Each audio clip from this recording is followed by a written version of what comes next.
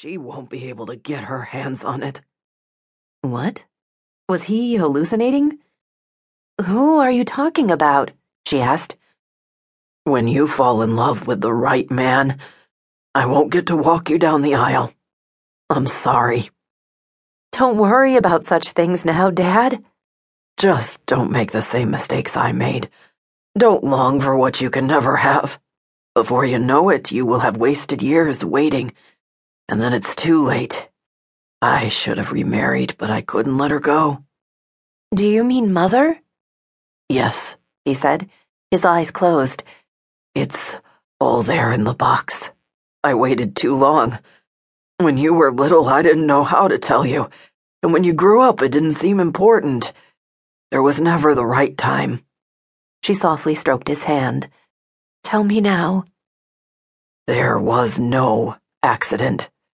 Your mother didn't die in a car accident. Cordy was confused. Why would he lie about that?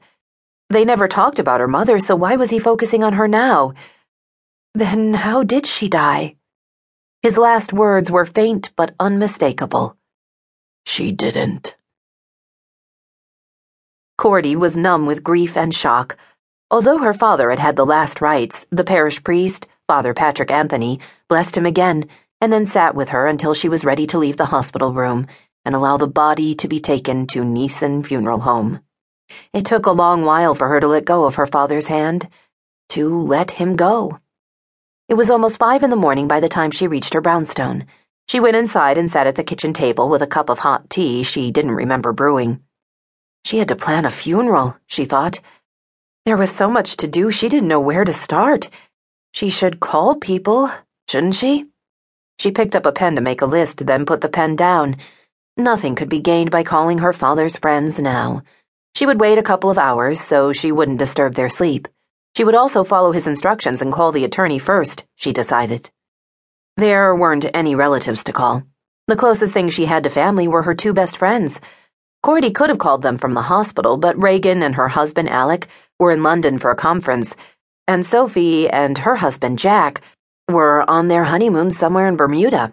Reagan and Sophie loved her father almost as much as she did, and his death was going to devastate them. During morning mass, the priest told the congregation a beloved parishioner, Andrew Kane, had died, and to please keep him in their prayers.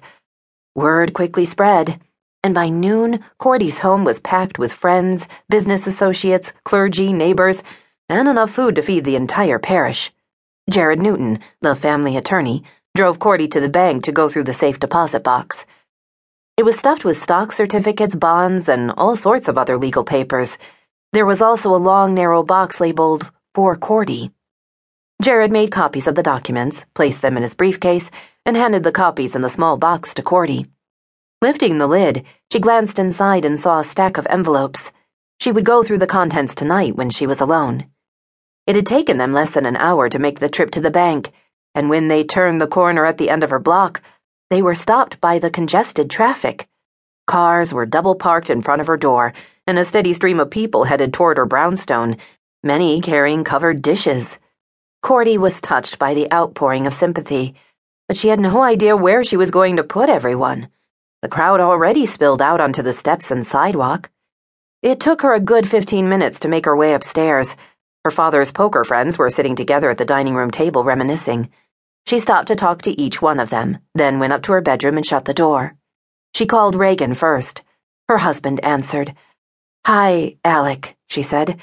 "How's the conference going?" He knew something was wrong the second he heard her voice. "What's going on?" "My father had a heart attack. He didn't make it." "Oh, Cordy, I'm so sorry." He wanted details, and she answered each of his questions. Alec was like a brother to her. She didn't have to be strong with him, but his sympathy was bringing all the grief and pain to the surface again, and she couldn't afford to lose control now. "Reagan will be back in an hour," he said. "I'll have her call you just as soon as—" "No. If I talk to her now, I'll fall apart, and I have a house full of people and casseroles. Oh, God, there are so many casseroles. Will you call Sophie for me, please?" "Yes, of course I will. What else can I do?" "That's all for now." Reagan